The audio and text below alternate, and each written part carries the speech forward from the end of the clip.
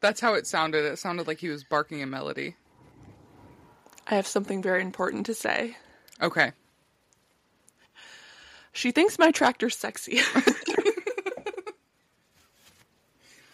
I have something really important to say as well. Okay, it really turns her on. Not as important as what I had to say, but a close second. It was a good follow-up. Go ahead. It was.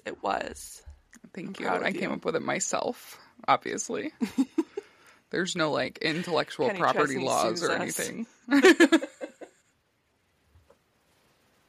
We sue Kenny Chesney for creating a song that invades our brains.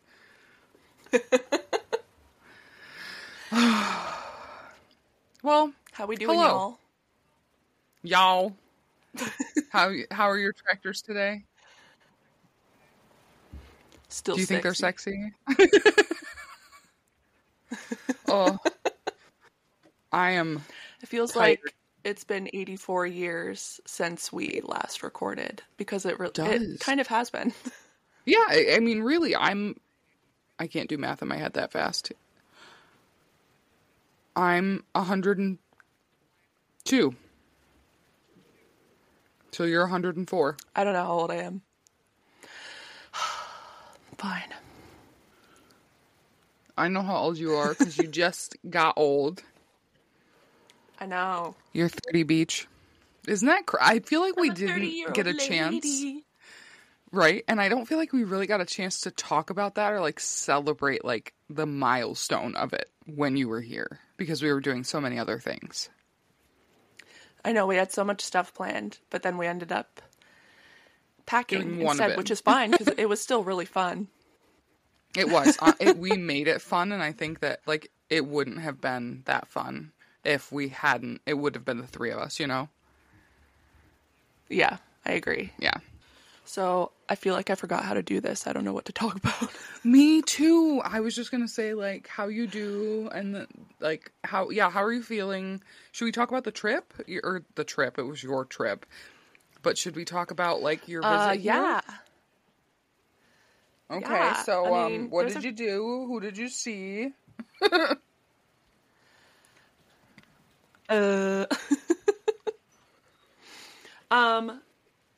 Honestly, it feels like it was 1,000 years ago, even though it was just, like, last week, 2 weeks ago. Like a week ago, I saw...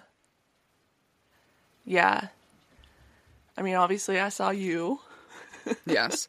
Well, so for people who don't know, Haley had a wedding to go to in Boston, and then came home to visit, and then drive back with her sister to Oregon from Pennsylvania. Yes. Correct. So that's kind of the gist of it. And basically I told Haley that since she was at the wedding with her dad and her sisters, like her family that's here, that I didn't care what she said, that all of the days that she had free, I would be kidnapping her. And I succeeded. Yeah, and we originally thought it was just going to be one day, but it ended up being 2, which was nice. And it was needed because there was a lot of packing still to be done. So, and we got it done. And we worked it out. We fucking rocked the shit out of that. And even though, like, it was shorter than I would have wanted, just the extra day made a huge difference. Like, definitely. I mean, technically it was like 2.5 days. Yeah. Because that first day that you got here, we got to just go out to dinner and dye your hair, which, by the way, looks lovely. How are you still liking it? Yes, I'm still liking it. I didn't wash it for like a week afterwards just to make sure. That's always a good plan. That's okay. Dry shampoo is a thing. Also hats, because you're a hat person. I fucking love hats. You're a person made entirely out of hats. You are 87 cowboy hats stacked upon each other. And that's why you think my tractor's sexy. I mean, it fits. Hell yeah. Hell yeah. It does. What was I going to say? So, as far as... I was telling you before we started that I had, like, a list of stuff I wanted to tell you on the podcast that I didn't want to forget about. So, this doesn't have anything to do with the trip, but it's something that happened before I left that I don't think I told you about. I don't fully remember, but How at the could you? hotel that I work at, I know, horrible of me. But if it's for the pod, I'm okay with it. Yeah. So the hotel I work at, all the housekeepers have like a list of the rooms that they think are haunted. And I was cleaning one of them like a day or two before I left for my trip. And so I have like a system when I clean a room. Are you frozen? No, I'm just listening very intently.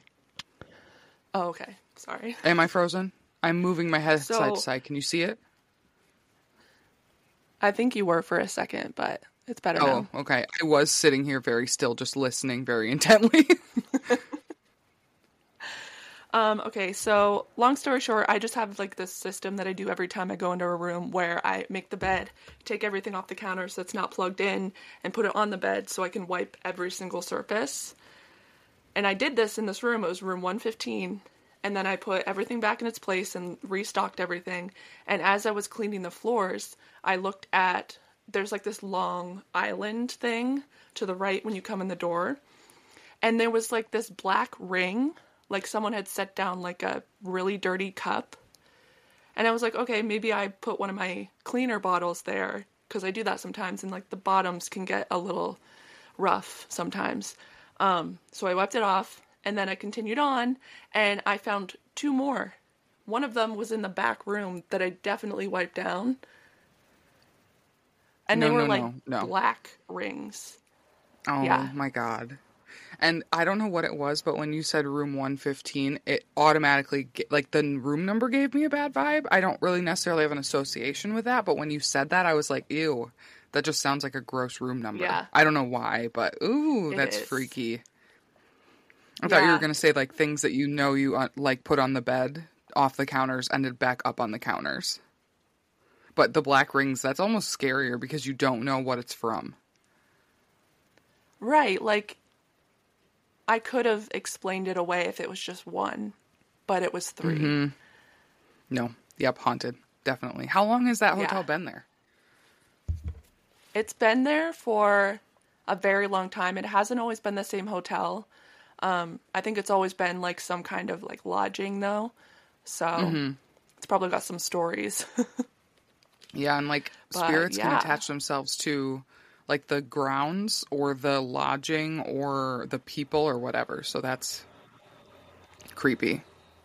Yeah, we used to have a housekeeper working there that she was in there and she said she heard, like, pounding on the wall, but there was nobody in the room next to her. No.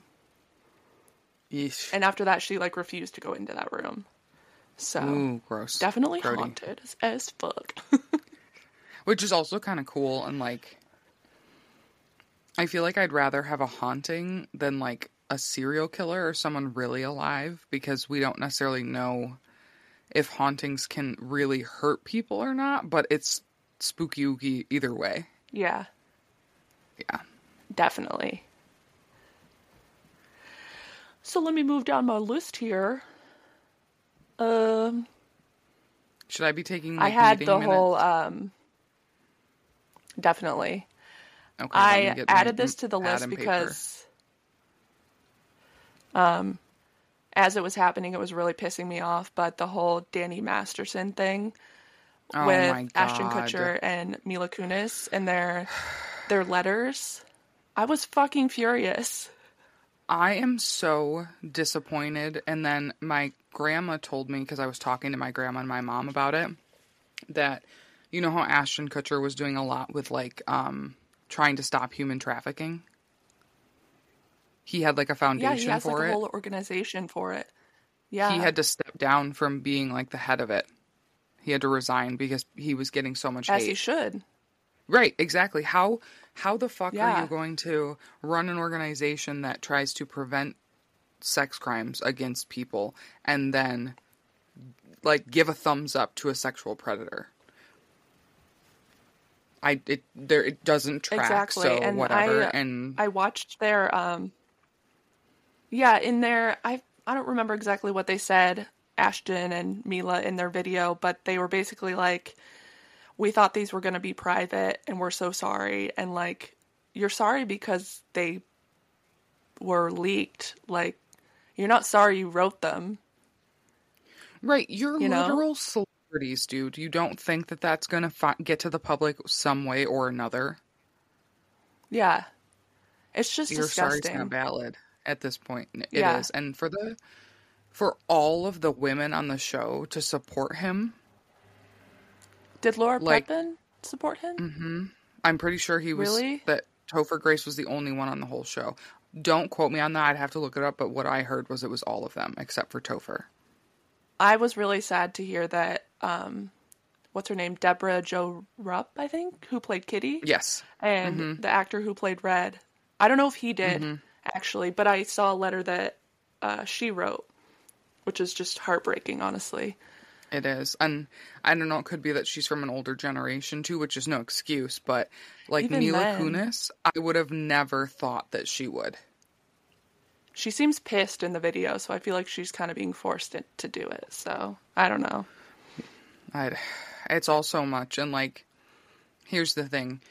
Regardless of like what contracts you have or whatever, I would break any contract to stand up for what I believe in.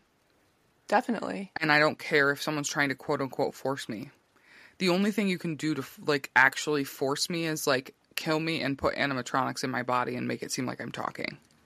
Totally. And like, so I saw my For You page on TikTok was like full of this for a while, but someone made a really good point that Brock Turner got 3 to 6 months for what he did. And Danny Masterson is like a extremely famous celebrity, like rich white man, and he got 30 years, even with those letters. Like, what? It's so fucked up what he must have done. Right. Outside and even of what's been shared. Right. I don't understand. I'm surprised he got that much with all the money that he has. I know. And Scientology, too. I figured they would have paid someone off. Yeah, and I'm like 98% sure that Laura Prepon is a Scientologist as well. So if she didn't support him, she left? Yeah, she left a long time ago, I think. Let me see. Oh, okay. I'm behind on this, apparently. Will you, while you're doing that, will you look to see if she did support him? Yeah. 5 years ago, she left. And I think it's because she had a kid and she didn't want the kid to be raised in that. So, Laura Prepon hasn't issued a response to Danny Masterson's trial or conviction, and it's unlikely she ever will. But she quietly cut ties with Scientology in 2016, right after his sexual assaults were reported to the police. Oh, okay. Wow. Well, I was really upset because I love her as an actor and in that 70s show and in Orange is the New Black. So I'm really glad that there's nothing, like we don't have anything that's saying that she is in support of him, because that would break my heart. She did help silence one of his victims, though, when she was in Scientology. Which people can totally... that's super fucked up, but she might be like... she's out of it now. It's like it's a cult. So it's a brainwashing situation, yeah. Yeah.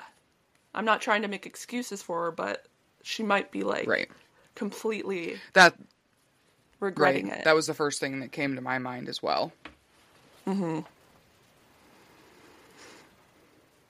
But yeah, my For You page was like full of videos of Ashton Kutcher making like really gross jokes about waiting for Hilary Duff to turn 18 and like all this shit. Jesus Christ. It's just like when Machine Gun Kelly had that interview where he was like talking about how hot Kylie Jenner was, and he was like 22 and she was like 16. And he's like, it doesn't matter, she's a celebrity. No, it fucking matters. She's a child. I honestly, people disgusting. Ride or die for MGK no matter what, and I don't get it. He grosses me out. Yeah, and he's not very good. And like one diss track from Eminem, and he goes crying back to punk instead of rap. Mm-hmm. Bitch boy. His music is fine. It's not anything I'm gonna, like, listen to by myself, but if I hear it, I'm like, okay. Okay, I have a few more things, and then we can get into what this episode is, but I feel like I need to catch everybody up on my life. Yes, please do. And my thoughts. Because everything else we recorded was in 2 days, and it was like a month ago, so. Yeah. So, when Madison and I did the drive, we took kind of like a northern route, because the first time we did it, we went through, like, just straight through the middle of the country, and we wanted to see something new. So, we ended up staying in a hotel in St. Cloud, Minnesota, and we stayed there specifically because Marshall Erickson from How I Met Your Mother is from there. Oh my god, I didn't even realize there's a No, I'm sorry, the movie's called Charlie St. Cloud. It has nothing to do with St. Cloud, Minnesota, I don't think. Ignore me completely. But the hotel we stayed at, it was super cute. I forget the name of it. It doesn't matter. But I walked into the room. Well, no, I walked in to check in, and I called the number because there was nobody at the front desk, and they had a number to call. And she came up, and I was like, I'm just checking in. I have a reservation for one night. She didn't ask for my ID. She didn't ask for my debit card. She just handed me keys. And like any other experience I've had at a hotel, they want to like see everything to make sure you are who you say you are. And I thought that was weird. So I went up to the room, Madison and I went up to the room, and I realized that the door, it had a deadbolt, but it didn't have one of those latches above it. Mm-hmm. And at that time, I didn't remember ever seeing a hotel like that. Like, it always had that latch. Yes. So I started overthinking about it, and I was like, she was really sweet, and she asked what we were in the area for, and I told her that we were driving from Pennsylvania to Oregon. So I was like, she knows that we're, like, not anywhere close to home, and that we're two women alone. So I started freaking out, and I called Logan, and I explained everything to him, and he's like, yeah, that's definitely, like, really weird. You should go talk to her and, like, see what she says. So eventually I did, because I just couldn't stop overthinking. So I went down there, and I brought it up to her, and she immediately was like, this town is so small, you're going to be fine. I've lived here for 25 years, and nothing's ever happened. La-di-da. And I'm like, okay, well, I've never been here, and I don't know you. You could be lying to me. Right, and that's how the start of, like, every serial killer, murderer documentary starts. Yeah, so, I kind of just, like, listened to her for a second. I was like, okay, whatever, like, I'm gonna block the door. Like, I'm not just gonna leave it. But as we were walking back up the stairs, she yelled up the stairs at us and was like, and if anybody really wanted to get into your room, they could just kick the door down. And I was like, are you kidding me? You know that I'm uncomfortable. My dude. You know that I'm uncomfortable. I made it so clear, and you're gonna say that? Yeah, that's not cool. Wow. And obviously nothing happened, but, like, I took one of those, like, the big lounge chairs that's in some hotel rooms, and I wedged it under the door handle, and then, I took the luggage rack thing, and I wedged it in between the chair and the wall, so if the door did get open, it wouldn't be able to open far. And then I put a bunch of stuff on the luggage rack that would make a bunch of noise if it fell, because I was so scared. I would be scared, too. Like, the door latch thing, if it's a small town, was it like a motel? Yeah. More than a hotel. I can somewhat understand that. I feel like everyone should upgrade with those safety precautions with the way the world is. But for her not to ask for your ID or debit card, it was weird. And I wondered, like, maybe we were her only reservation, because the hotel was pretty empty. Even then, though, like, most places have a policy where you have to get that in case there's an incident so they know who the hell you are. Yeah. It was really weird. You know what I mean? Like, yeah. Weird. Did you tell her your name when you said you had a reservation? No. Nope. What? She just said, here's the keys? Yeah. You were like, hey, I have a reservation for a night. Yeah. And I'm wondering, this is probably not the case, but the way that my brain works, I'm wondering if we actually were in danger and me going and talking to her, like, kept them from doing anything, you know, because we were alert. I'm not saying case, that you're wrong. It's probably not the case. I feel like maybe she just sucks at her job, because I could walk in there and be like, hi, I've got a reservation for one night, and they just give me keys. What if I didn't even pay for it? Yeah. Like, to not even ask your name? What? Yeah. Weird. I don't like that. No. It was very weird. You should find out the name so no one ever stays there again, because that's fucking sketchy. I mean, outside of all that experience with that one lady. True. It could have been, she just sucked at her job. It was a super cute place. Like, it was a little outdated, but it was clean, and that's all that matters to me. Right. But, okay, so on to the next one. I'm almost done. So, we were in Montana, and we had to take a detour, so we weren't really on, like, a main highway, but we were stopping at, like, a lot of pull-offs to, like, just get out and look and, like, take some pictures. And at one point, we got out, and I took a bunch of photos, and Madison took some pictures, and we got back in the car, and we realized that Madison was driving, and her maps had closed out, and we were in a dead zone.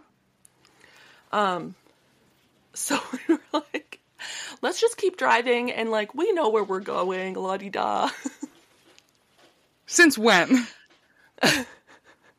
Like, so in the middle of the Montana mountains? No. Mm-mm. We got to this intersection, and I'm like, the route looked like it had us going south, so let's turn left. And then, thank God, like, 15 minutes past that turn, I got service and was able to see that we went the wrong way, but we almost got, like, incredibly lost. That is terrifying, dude. No, I don't like the idea of being lost. Okay, you need to put a map in your glove box. Yeah. Because you could at least figure it out that way. I mean, maps kind of suck to read, honestly. Like, I understand how to read one, but they still kind of suck unless there's landmarks. But the fact that you were like, I think we were going south. Which way were you supposed to go at the turn? Like, were you supposed to turn the opposite way or go straight? We were supposed to turn right.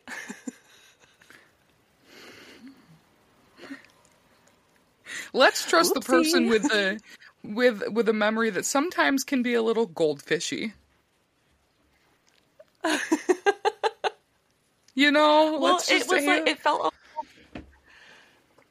it felt a little bit safer because there were cars on the road. There weren't a ton, but, like, there were cars going the left hand way. The left way. These cars are going somewhere. We're going where they're going. Like, as long as there's people around, we're not completely lost, I guess, is how it felt. Right. But you just end up at, like, the biggest church of Scientology that's ever existed in the middle of the Montana mountains. And you're like, shit, there were people here, but not the right people. Okay. That's my worst nightmare. Being lost while driving. No, thank you. Okay, I'm ready. Do you remember in the nostalgia episode where I talked about the game that I played that was like the kids, the trick-or-treating kids? It's a real game, and it was on Nickelodeon's website. Do you know what it was called?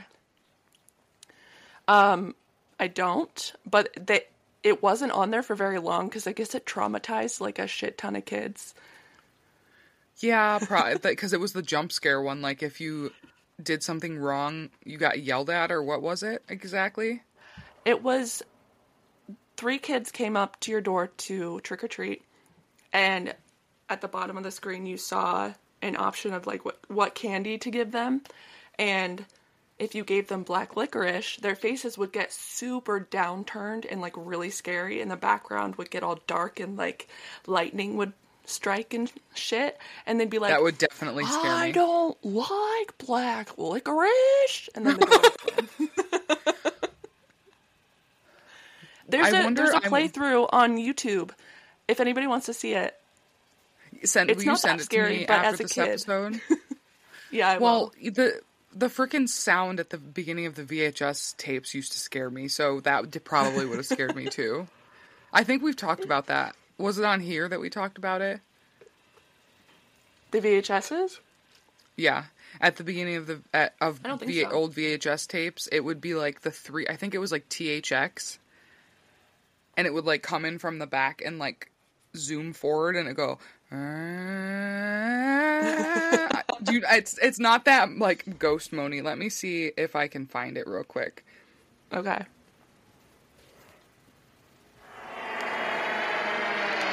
Oh yeah.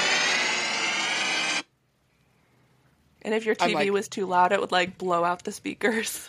Right, and even if you had it at a normal level, that ending part, and it was just like how it felt like it was approaching you, it always scared me. Like, just when I listened to that, I started to panic a little bit. So I would sit and either I would mute the TV until it was over, or I'd sit and plug my ears. Oh my goodness. Baby. Hey, Papa Poo Poo, I got a question for you. What up, Papa Pee Pee? What are you educating us on this week? Well, this week I was inspired. I was planning to do a cryptid, but I found a new reality show on Discovery. Megan actually found it and we started watching it. And the background of it really intrigued me, so I looked into it. And what I'm going to educate you on today is called the Acali experiment. But all right. So yes, this is called the Acali experiment, and like I said, I discovered it by watching this new reality show. I will tell you more about that later, but we're going to get right into it. Are you ready? I'm ready. So in 1973, Mexican anthropologist Santiago Genovese, which is I think how you pronounce it, conducted an extreme experiment to investigate interpersonal relationships in conditions of limited space and social isolation. Along with... I'm intrigued. Yes, I knew you would nightmare. Be. It honestly sounds like probably most people's nightmare, except for people who have like extreme attachment like needs. I thought I was going to burp. I did not. Along with the general idea of studying how the participants interacted in this limited space and in social isolation, Genovese was interested in the sociology of violence, aggression, and sexual attraction in human behavior. Because this was in the 70s, I believe it was at the tail end of the Cold War. Mm-hmm. So he was really like intrigued by the idea of violence and wondering like where it stems from. He wanted to know what drove. Quick. Yes. Have you ever seen that movie? Fuck, what's it called? The Stanford Experiment? About this prison? Yeah, the prison experiment. Have you watched that movie? Yes, I'm pretty sure I have. If not the movie, I've seen documentaries on it. That shit is fucked up. Yeah, I watched the movie like years ago and it scared the fuck out of me. Yeah. So I'm intrigued. It's wrong. This. Yeah. Yeah. I just can't wait to hear how you feel about this. I gotta stop doing that. Genovese wanted to know what drove people to become violent and if it was related to sexuality in any way. He noted in one of his journals during the experiment before the experiment, most conflicts are about sexual access to ovulating females. And what? From this, yeah. He sounds like an idiot. So part of it was that he had something was added in one of the sources that I read about like how it related to the human experience. So I don't know if he was hypothesizing this from the animal kingdom, but it didn't say anything specific like that. But in my mind, if he's thinking about it in the human experience, he's also thinking about it in the animal kingdom, which would make sense because obviously males tend to fight and do as I think I was saying, basically, I'm thinking that it should have had something added in there, like comparing the animal kingdom to the human experience, because male animals often do rituals to be able to mate with the females. But he didn't say that in anything I read. So basically his hypothesis, or the experiment, came from most conflicts are about sexual access to ovulating females. So, yeah, I don't know, I don't necessarily know if it's ovulating females, but just like that toxic masculinity thing. Sure, I could get that, but he enlisted 5 men and 6 women to board a raft where they could coexist and cohabitate while they drifted across the Atlantic Ocean. What? Yeah. These people volunteered for this? So he specifically picked 10 people who were considered sexually attractive. And he put different ads out in different places in the world for people to volunteer. And then he picked from that. You'll probably get into it. I was going to ask if they got any kind of payment. I don't have anything about that. I don't think so. I think it was just an experiment. But I'll get into more of like a little bit of the backstory. I couldn't find a ton, but again, I'll go into more. Okay. And again, he specifically picked 10 people who were considered sexually attractive. So when I read that, part of me was like, is this guy just kind of like a kinky motherfucker and wanted to see 5 men and 6 women fuck on a raft? But was it going to be like... Sorry, I have so many questions. It's okay. If you ask it and I'm going to say something about it, I'll let you know. Okay. Was it just going to be the raft alone, or was there going to be like a boat like not far off, like observing them? Like what was that? I'll give you more. Okay.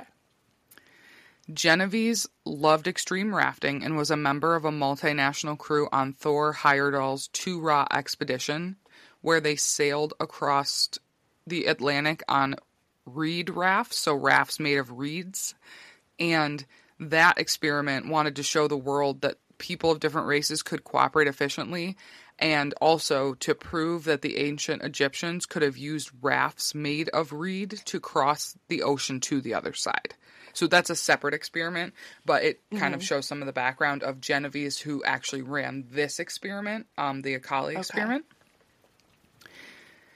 And although he loved the extreme rafting, the aim of his experiment was to cure world violence. And some people called it the Peace Project as a nickname. And when selecting the participants, he put ads in various international newspapers so he could choose a crew of strangers who came from various races. So he was trying to prove that all these people could be put in a group, and no matter their background, they could make it work. Okay. Yes. When boarding the raft, each person was assigned a job, and I have a list of each person's name, a little bit about them, and what their job was. And when I say a little bit about them, I mean a little bit. Did you say how big the raft was? Not yet. Okay. Yes. So the first person was Genovese himself, Santiago Genovese. He was a 49-year-old male. And he was the Mexican anthropologist who devised the experiment. So he went on the raft with them to study them. Okay. The next was Jose Maria Montero Perez, a 34-year-old male, and he was a Uruguayan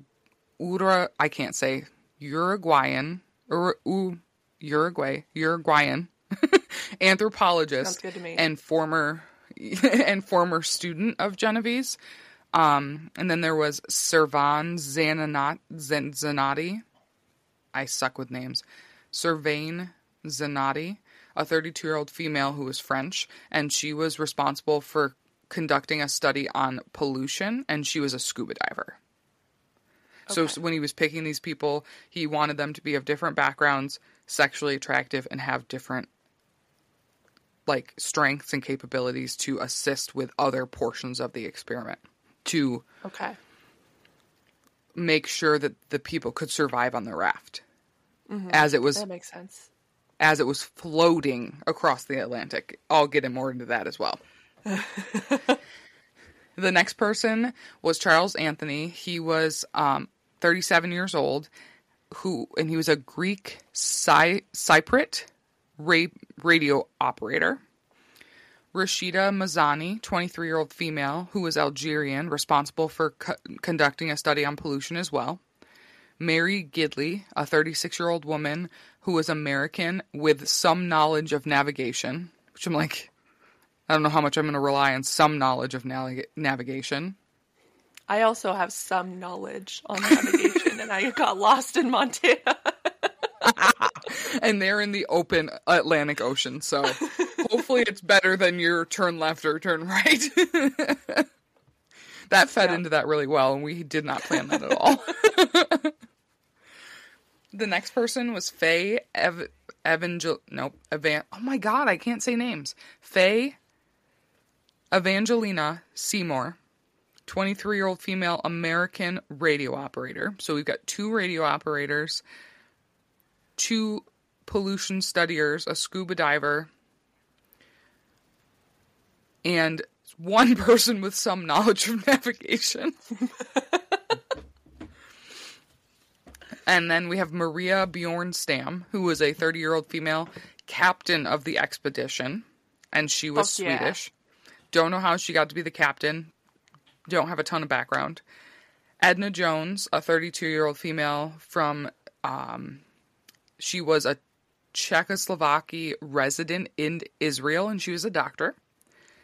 Then we have Bernardo Bongo,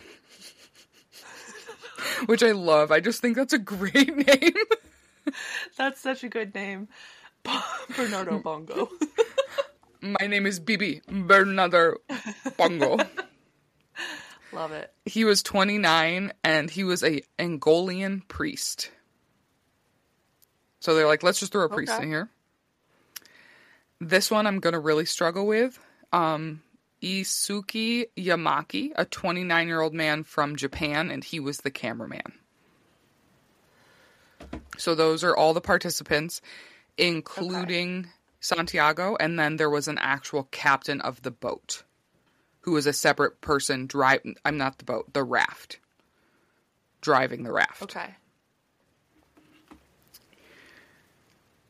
Their journey started out in Las Palmas, Spain, and ended in Cozumel, Mexico, with one stopover in Barbados along the way. So they took one stop, and the whole journey from Las Palmas to Cozumel took 101 days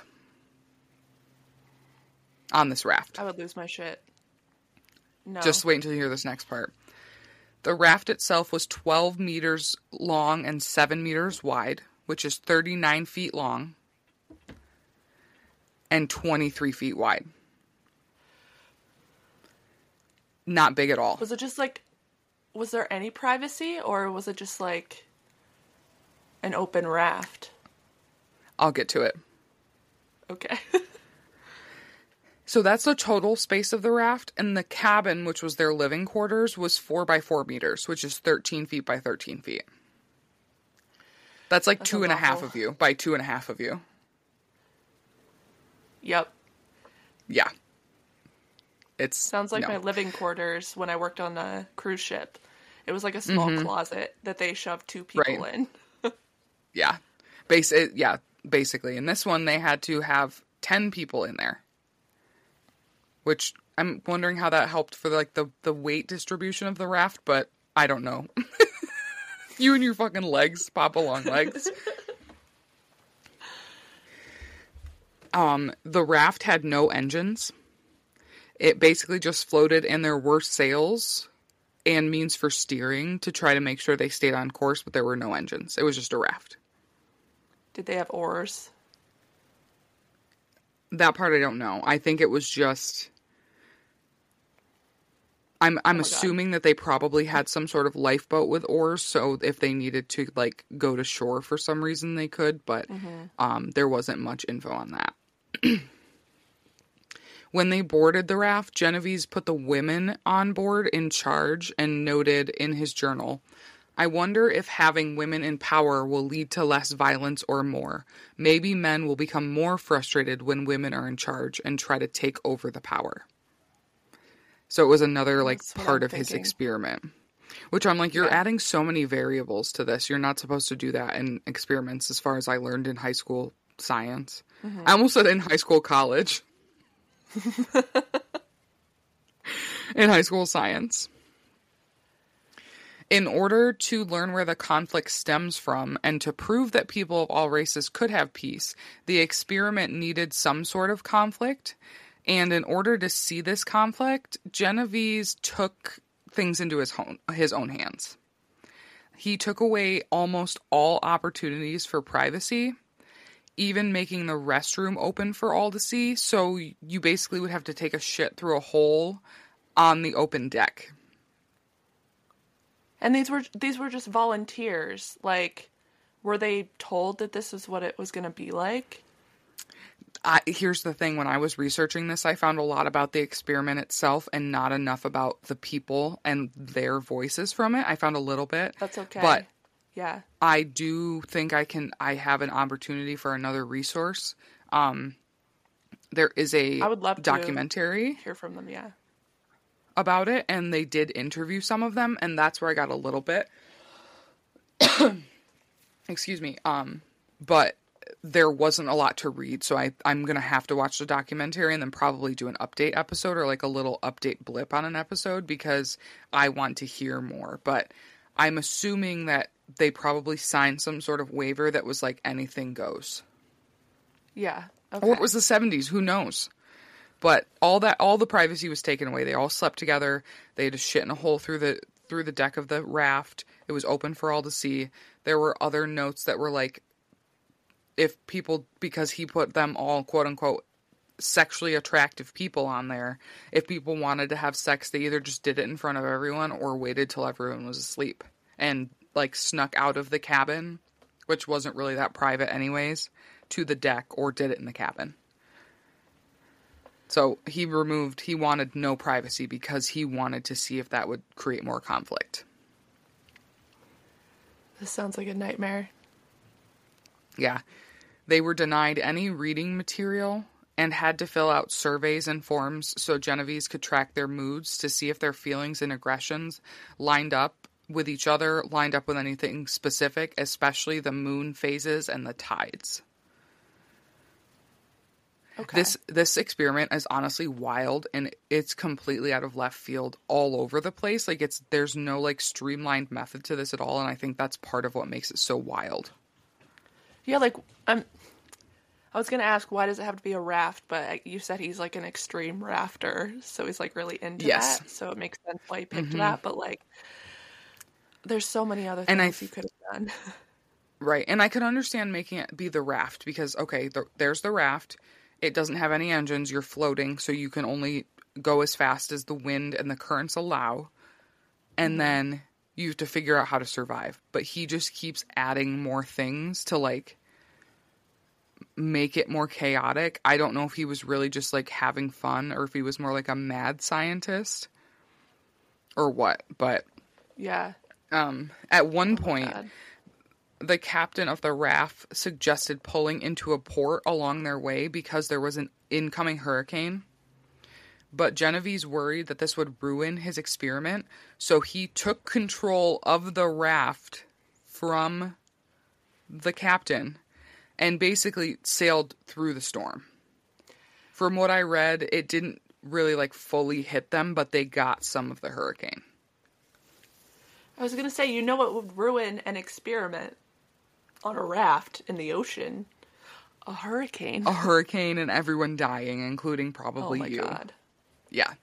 So, but I didn't read anything about anyone passing. They all lived. So, because he wanted his study to be about the conflict, he kind of just decided that he was going to wreak havoc. In fact, all of the problems that arose on the mission were caused by Genovese, who was the actual creator of the experiment. So the experiment, the point of it was to see what conflict arose because of these people from different backgrounds, and he wasn't seeing enough of it, so he just created some himself. So that just cancels everything out that happened. Exactly. It derails the whole thing. Yeah. Yeah. All 10 of the people who signed up realized that he was trying to sabotage them and overthrew him. So they basically said, fuck you, you're not in charge of this anymore. And they all considered murdering him because of how crazy it got. Now, I couldn't find how far into the journey they were at this point, but they were ready to kill him. And in the documentary created about the experiment, one of the surviving members said that everyone planned to put their hands on a knife and plunge it into him so everybody was guilty. We would wrap him in a sheet, carry him over the railing, and drop him in. So they were going to group murder him so no one would feel guilty. It would all be a group thing. And then just send him off to sea. I can't say I blame them. Like, I've seen, survivors that were lost at sea for that long. I mean, granted, they weren't necessarily lost at sea, but, like, that will make you go insane. Yes. And, and he's basically causing this. Like, you brought these people here, and some of the people wanted to go there for very specific reasons, which I'll get into in a little bit, but you decide to basically make them want to fight or try to make them have issues, and you think that all 10 of them are gullible enough not to know that it's you and not expect to have any issues? Yeah. You're on a raft. Like, people are going to figure it out. Right. You're making them shit through a hole into the open ocean in front of everyone. I would also want to kill you at that point. Yeah, me too. Papa Poo Poo needs her privacy. You know? Like, no. Yeah. I can't even stand being around people I love for that long. Everyone needs a break. You know? Definitely. Yeah. Let's see. After being overthrown, Genovese retreated below deck where he collapsed into a depression. Oh no. He basically Poor sat Genovese on the lower deck retreated under below deck and just cried. What a bitch. Right, like what a little baby. Like not everyone had sex and they didn't all want to kill each other. They wanted to kill you. So you're going to cry. I think that you had a fantasy and disguised it as an experiment and got mad when it didn't work out. Right. I'd like to sit him down and say, what is your actual hypothesis for this experiment? Because it doesn't seem like you have one. It started at, I think that most fights are over I think that most fights are over ovulating females. And then I think that people of all races can actually get along. And then I love extreme rafting. And then the Egyptians could have sailed across the sea on reed rafts. Like, it's really all over the place, and I'm sincerely questioning this man's mental stability. Same. Yeah, I was reading, and every source I read had basically the same information, but with different, a little bit more detail. And the more I read, I was like, what the fuck? So when I first read about it, after I found the reality show, I was like, why did they make a reality show based off this? But I'll get into that more as well, and it makes more sense. Okay. So I said I was chomp stalking, just so everyone knows. Haley and I call chapstick chomp stock. So as I said, he was overthrown. He cried like a baby. And it was worsened when he heard the news that his university no longer wanted to be associated with him. And there were rumors and stories all over the news and in the newspapers and everywhere about the boat. So because of the way he kind of conducted the experiment and specifically picked sexually attractive people, there were a lot of rumors going around. And the headlines frequently called the vessel the sex raft, with speculations regarding orgies and other quote unquote scandalous sexual activities. because he basically presented it as like, I'm going to get some sexy people, I'm going to put them on a boat, and I'm going to make them shit in a hole, and they're all going to fuck each other. Oh my god. Like, it just, the whole way he went about it was absolutely fucking insane. I don't understand. Yeah. Yeah. So, you know, they got back, got off the boat. No one died, thank God. He lived, which is neither here nor there, I suppose. But the question is, was the experiment a failure or a success? Faye, one of the participants, argues it was a great success, even though the anthropologist / experimenter Genovese couldn't see it. He was so focused, she said, he was so focused on the violence and conflict, but he had it right in his hands. We started out as them and us, and then all of us became we. Like, we all came together against him. So that's beautiful, yes, it is beautiful. Like, the experiment worked. Like, they all saw one common threat and came together. But it was against him. So he almost like screwed himself by throwing him in to the experiment. And honestly, I feel like a true scientist or experimenter would never put himself in the mix, because that's automatically, themselves into the mix, because it's automatically going to make you want to get certain results because you're trying to prove a hypothesis. So you're going to skew the data and screw the people, which then will screw yourself. Yeah. Yeah. That's wild. It's absolutely insane. And Marcus Lindeen, was the director of the documentary film that was titled The Raft, which was based on the experiment, as I stated previously. And he said, if only Genovese had listened to why people were on the raft. One of the volunteers, Mary, was escaping an abusive husband.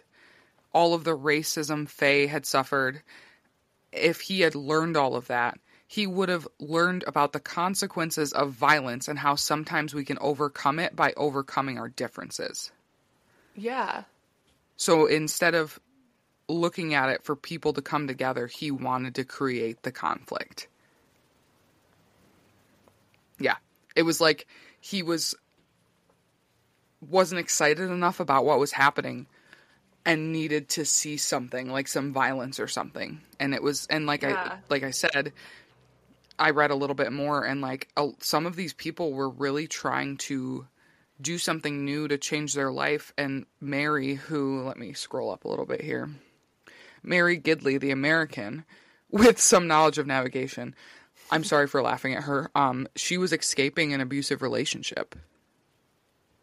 So, like, if he had only actually learned more about them and not just been like, I want you to fuck and I want you to fight, he might have gotten some better data and a better result instead of almost being stabbed and given a Viking funeral. Yeah, he's lucky they didn't kill him, and I wouldn't blame them if they did. Right. At all. So, we've obviously been talking, but this is to you poppies as well. Like, what do you think? I'd really love to hear some takes. Was this experiment a success, a failure, or somewhere in between? Because I do think it was somewhere in between. And his question about peace and people getting along, I think that part was a success, but everything else was a complete failure. I think it was mostly a success because they banded together and like protected each other. It sounds like right, and nobody died, so that's a success, I would say. Yeah. Yeah. If that was like an experiment, he sounds insane overall. And if that were an experiment for something else that was like in a lab, it would absolutely be thrown right the fuck out the window. Yeah, totally. Yeah. That's insane, though. Mm-hmm. And I learned about this because all of a sudden we were on Discovery, like I said, and we found a new reality show, which is called Survive the Raft. It's brand new. It just came out. and it's 10 people, but I think it's 5 men, 5 women. And it is on a raft, and they are sailing. I can't remember where, but it's only for 21 days, and they have somewhat better living conditions. Like, they do all have to sleep together. But it's like the beds are like feet facing each other.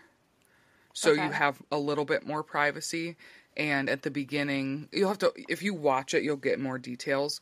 And at the beginning, they like have to get provisions and do all of this. And what they do is they bring 10 people from different backgrounds.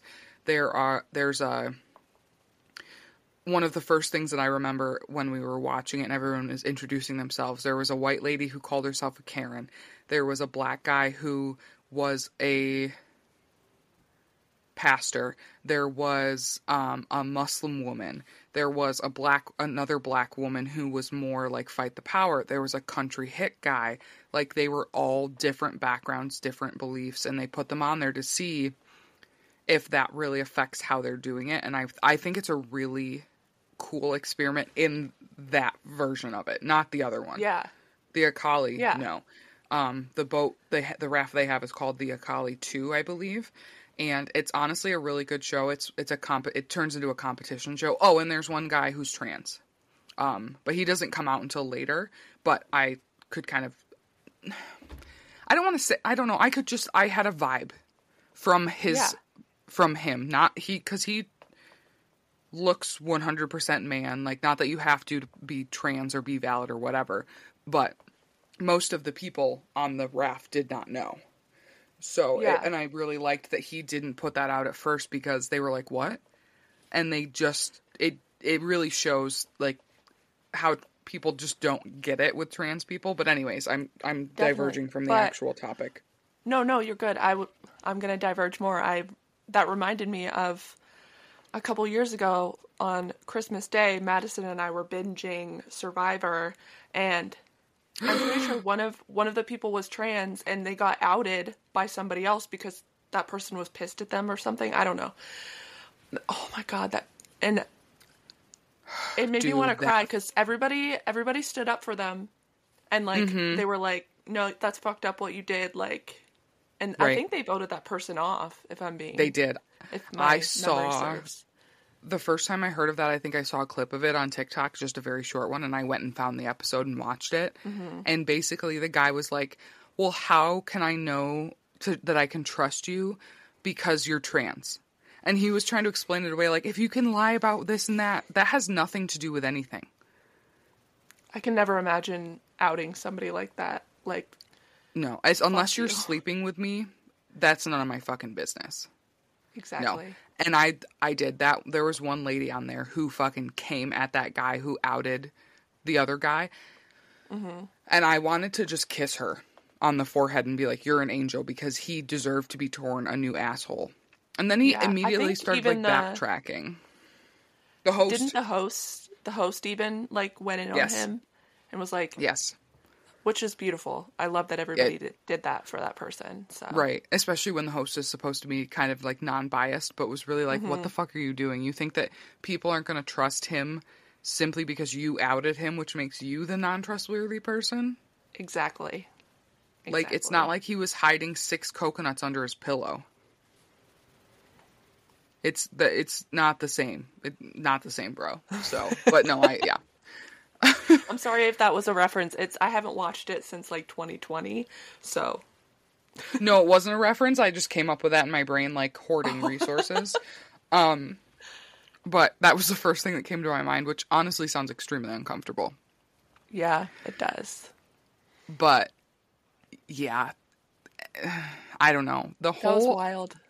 I can't wait to watch the documentary and then report more on it because it is extremely wild. I definitely want to hear more from, like, the people who were on the raft, if you can find that. That'd be really cool. I definitely will. And it's just, sometimes it's so hard with certain things to find actual clips and stuff, unless it's, like, a true crime thing a lot of the time. So I had to do a lot of reading. My sources are Wikipedia, Meaw. I don't know. It's MEAWW. It probably stands for something, but I don't have it written down. Forbes. the International Documentary Association, and The Guardian. So nice. I, of course, will share those, and I'm going to try to find a link to the raft. Maybe I'll share it later, though, so no one watches it before I let them know more info, because I feel like I just really discovered something. I'm sure other people have seen the show. If you have seen the new show, Survive the Raft, let me know, because I'd like to hear your thoughts. Specifically on CJ, I don't think I like him very much.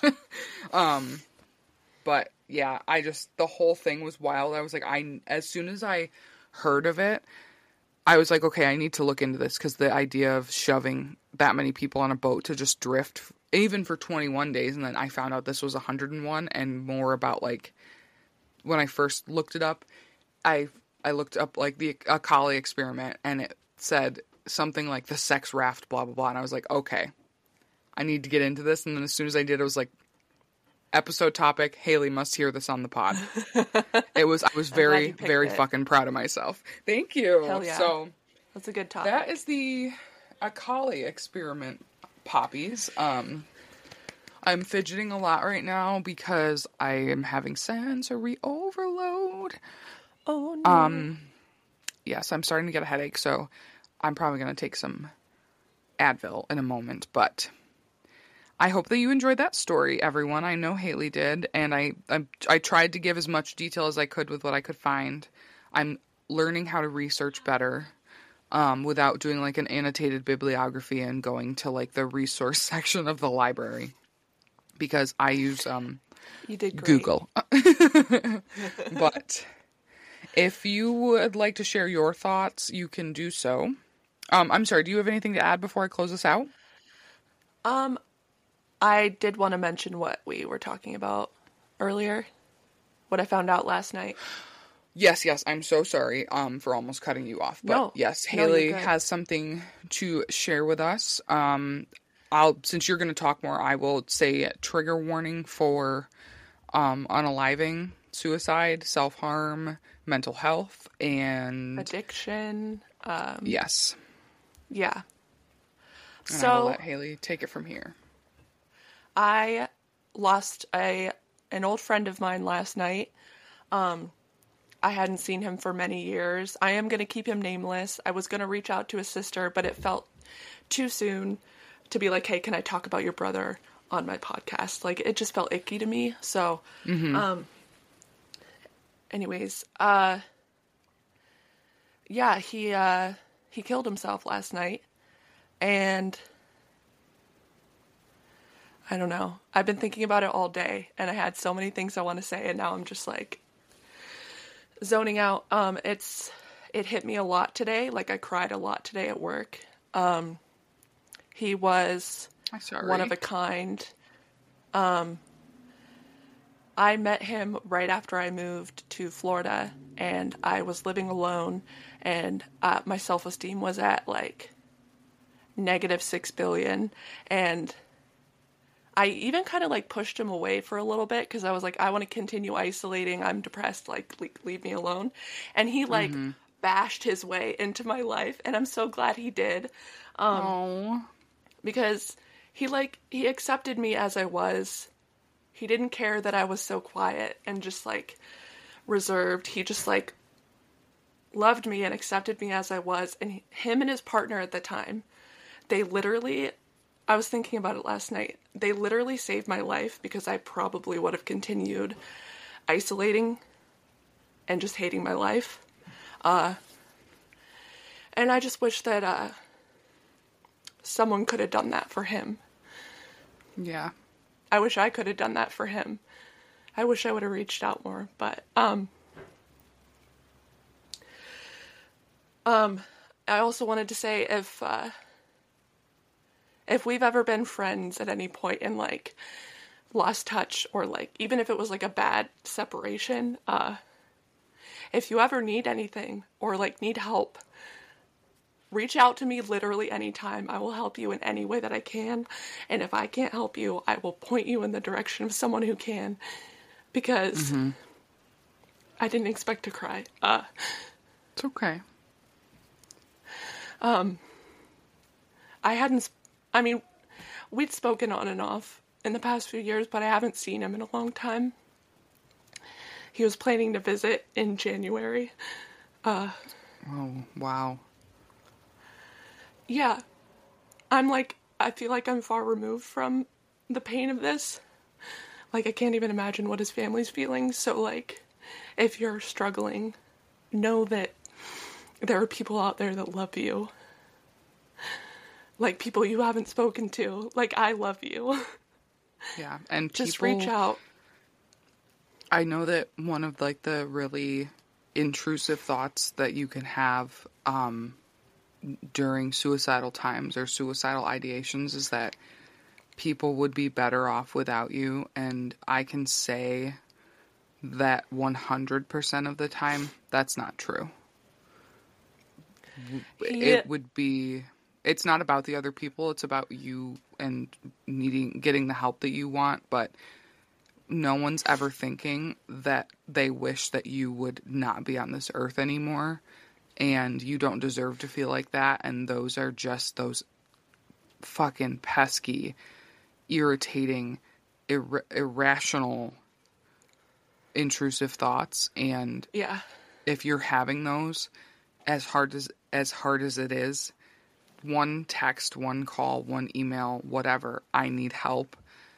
Someone can be there, whether it be us or a hotline or an old friend that you haven't talked to in a while, or an old teacher or an aunt or an uncle, literally anyone, even just to point you in the right direction to someone who has the capabilities to help get you the help that you need. Yeah.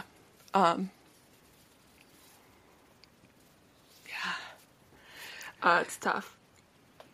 And I wanted to say to you, Haley, I understand that feeling of feeling like he was there for you and you didn't get to be there for him. But truly, when people are really at that point, that's the time you really don't know. And there was no way anyone could have, because when it gets to that point, they don't tell people. Yeah. It's just, he that's like the he decision. Was doing okay. And like, he struggled for a really long time with, like, things that are nobody's business but his and his family's, but he seemed like he was doing better, and then all of a sudden, he was just gone. Yeah, and unfortunately, a lot of the time that is the case. I've listened to some podcasts and done, like, some research, and I just found this information kind of organically, where people who are suicidal, when they finally make their decision to complete suicide, they get, like, a high, because they know that the pain that they're feeling is finally going to end. So it's very complicated, because you can't know. It seems to get better, and then it just goes straight downhill. Yeah, it's just a what's the word I want to use? I guess, for lack of a better word, a psychological thing where they just know that it's all going to be over soon. So they get a boost of serotonin and these happiness chemicals in their brain because they finally feel that joy or that hope that they didn't have before, that it's going to be over.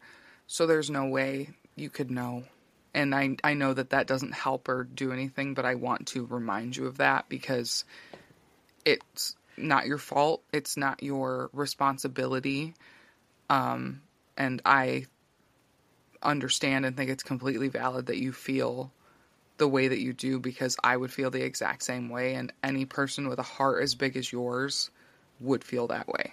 So I'm sorry, so sorry that you're hurting, and to his family, I'm so sorry that you're hurting, and I'm so sorry to him, and I hope his spirit is free to move on to whatever's next.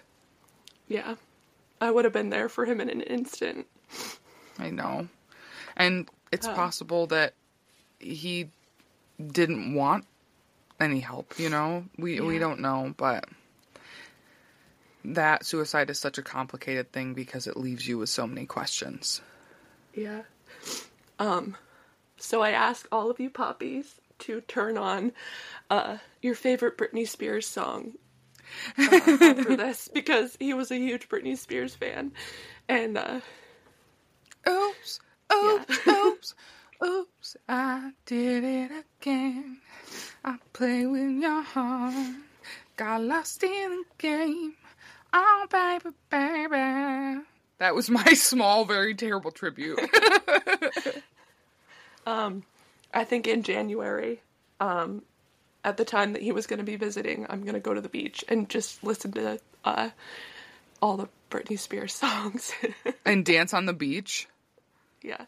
Fuck yes. Dude, you know how happy his soul is going to be knowing that that's happening? Like, I know it's kind of corny and a little cliche, and I'm not a religious person, but I do believe that our essence, our energy, our spirit, our soul, whatever you want to call it, does go on, and that portion of that was with this lifetime or this plane or this world, whatever, does linger with the people in your life, and it's almost like all-seeing. So when you're doing that, he's gonna know that and feel your love. Yeah, can't wait. Can't wait to dance to Britney Spears. It's probably gonna be cold as fuck, but I'm gonna do it anyways. The dancing will warm you up. Exactly. Yes. Yeah, I just wanted to pay tribute to him. Yeah. I remember you telling me about him a few times and just how much fun you had with him, and how, like, you told me multiple times how he was, like, your shining light at that point. Yeah, with how him and his dark partner were. him and his partner at the time were the people that I needed. And I'm glad that I got to know them. Yes.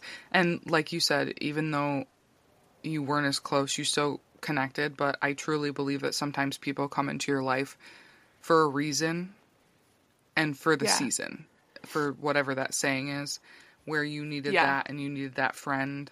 And I think if you were still in Florida, maybe it would be different, but it's totally natural for people to grow apart, not necessarily because they don't love each other or because they're different, but just because life fucking happens. Yeah, we just had our own lives, and, like, we would talk on and off, and he was always very supportive, just, you know, on social media and stuff, and he was just the best. I don't think I'll ever meet anybody else like him, so. Yeah, and I'm sure you did the same for him. I hope so. You know, the supportive, and I think sometimes that means almost more, because they know that that you're thinking of those little things, or like all of a sudden you get like a nice comment or like a heart react from someone you haven't talked to in a while. It's like, oh, they still care about me. So don't think he didn't know that. He just probably had so many other thoughts that, you know. Definitely. But thank you for I'm sorry letting I almost me cut get that off. Of course. No, you're good. Hug your loved ones and remember what I said. If you need anything, I will do anything for just about anybody. So stay around. Same. Stick around. Stick around. I have been there. It does get better. I know that sucks to hear, but it truly does. Listen to some Noah Kahn and cry and punch a wall and meditate and just you got this. I believe in you. And and as scary as your feelings can be, you need to feel them and let them out, because it will help. And if I could recommend something to people, if you're able to, get a pet. Whether it be a fish, a dog, a cat, a guinea pig, whatever. Think about taking care of that. It gives you a purpose and also gives you something to connect with. And in my times where I've had hard times, I think about my dogs or now it would be cats too, but specifically back then, my dog never seeing me again. And it's not to make you feel guilty. It's to make you know that even if it's a pet, someone, something loves you unconditionally and needs you to be here. And that goes for your pet, your friends, everyone. You don't know the difference you could make one day, and it's hard to fucking hear that, and it's cliche, And sometimes you just want to punch people in the goddamn head, but it is 1000% true, coming from two people who have been through those stages and periods of their life. Yes. And I'm going to, well, it's your episode, so I can send you some like resources and stuff. And you guys can always message us. Oh, and you know what, too? Yeah. In my personal bio, I have a link with, I guess a link to more links with all of a bunch of different things. It gets better. The Trevor Project for LGBTQIA plus people and youth especially. But you know what? I'm going to create one for our Educate Me Papa bio as well, and we will link some more resources if it's easier for you to go that way instead of having to reach out. Yeah. Yeah. Well, like we said, reach out to us, and you can do that on Instagram. Instagram me, Papa. Cram me into a raft, Papa. No. No. Please don't, Papa. Shit. You can message us, and you will end up finding that link here soon. At Educate Me Papa on Instagram, on Facebook at Educate Me Papa - the podcast, and then we always have our email, which is educatemepapa@gmail.com. And as always, I want to say thank you, Haley, for sharing and being vulnerable with us. And I love you, and I'm here for you. And I know I talk a lot. That's really my way of trying to be supportive. And to all of our poppies, once again, thank you for listening. Thank you for listening.